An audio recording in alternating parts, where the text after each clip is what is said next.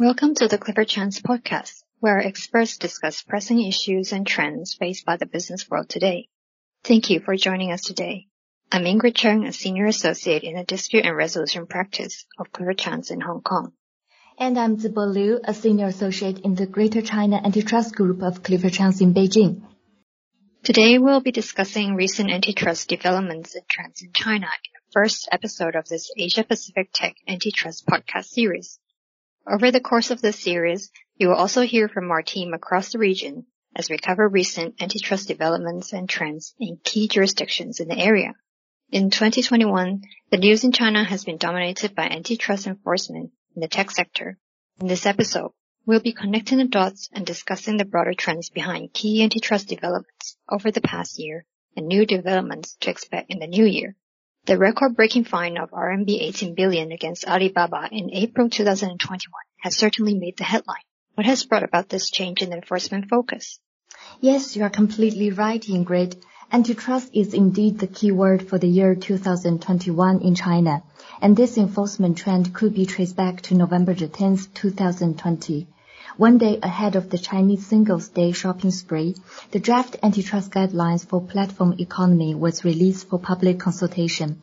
As covered by the media, the mere announcement of the draft platform guidelines caused the share prices of Chinese tech technology companies to plummet, losing around $290 billion over 2 days.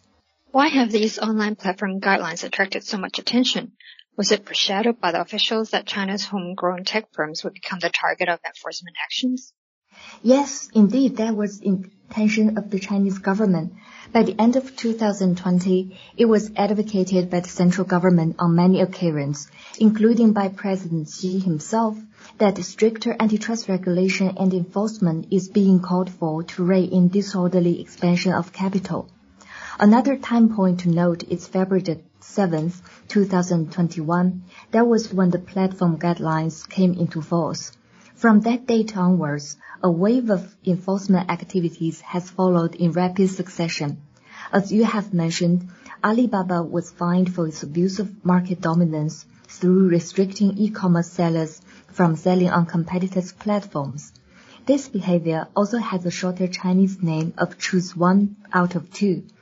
In addition, a fine of 3.4 billion RMB was slapped on Meituan, which is the most popular online food delivery platform in China. Again, it was fined for the exclusionary choose one out of two conduct.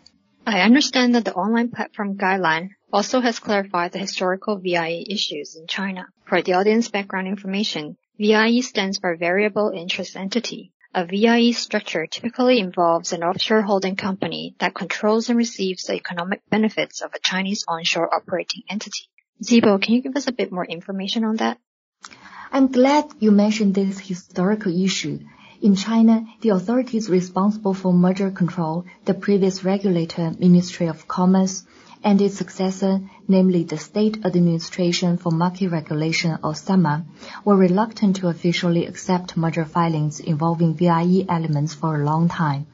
It was only until July 2020 that SAMA cleared the first merger filing involving a VIE structure.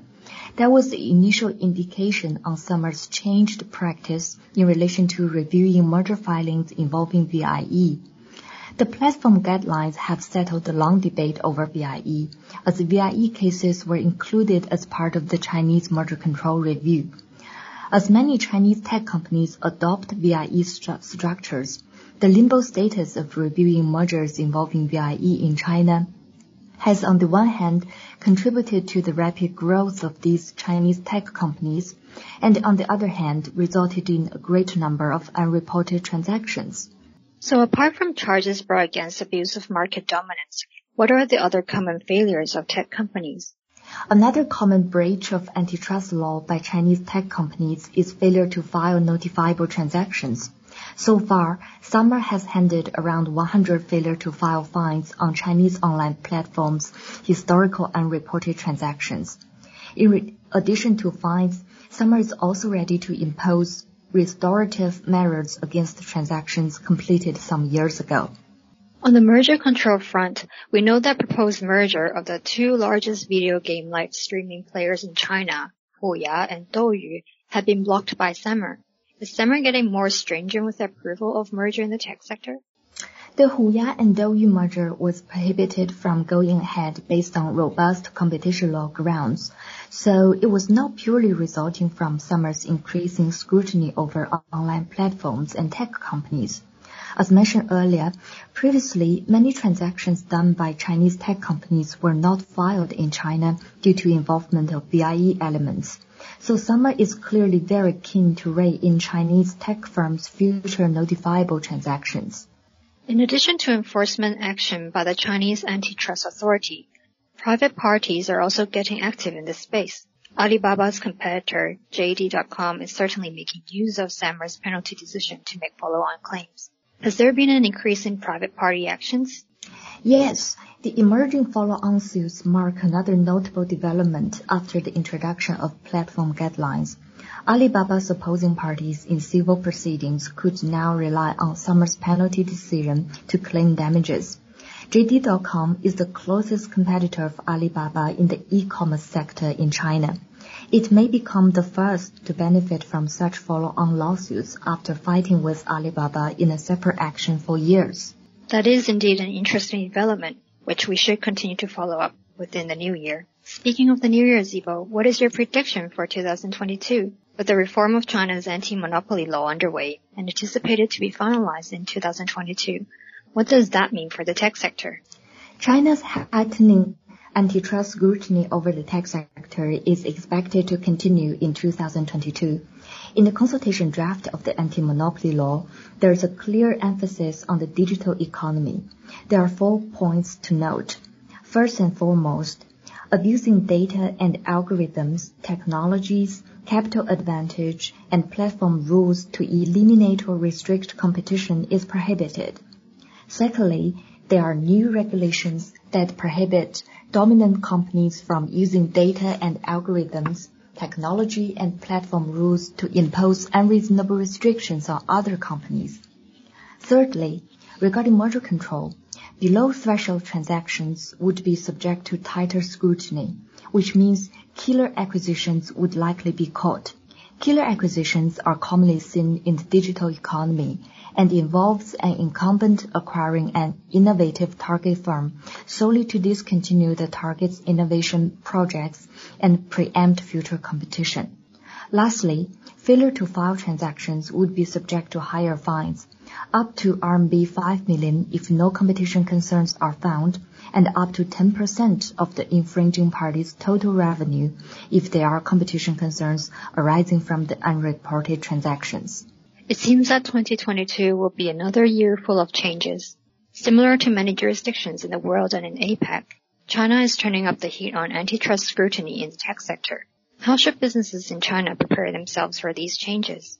Chinese companies, in particular those in digital economy, should get themselves familiar with the Chinese antitrust rules.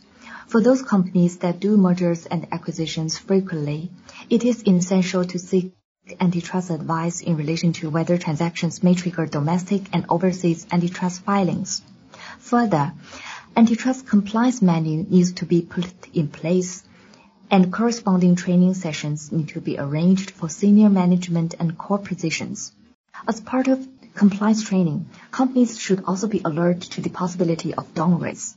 Those are great suggestions, Zibo, and thank you for sharing with us a concise overview covering the most significant antitrust developments in China over the past year, particularly as it relates to antitrust concerns that tech companies should be aware of. The key takeaway from all this is that tech companies face an increasingly complex and challenging antitrust environment in China, with an empowered antitrust authority more willing to take enforcement actions to prevent abuse of market dominance and other forms of unfair competition.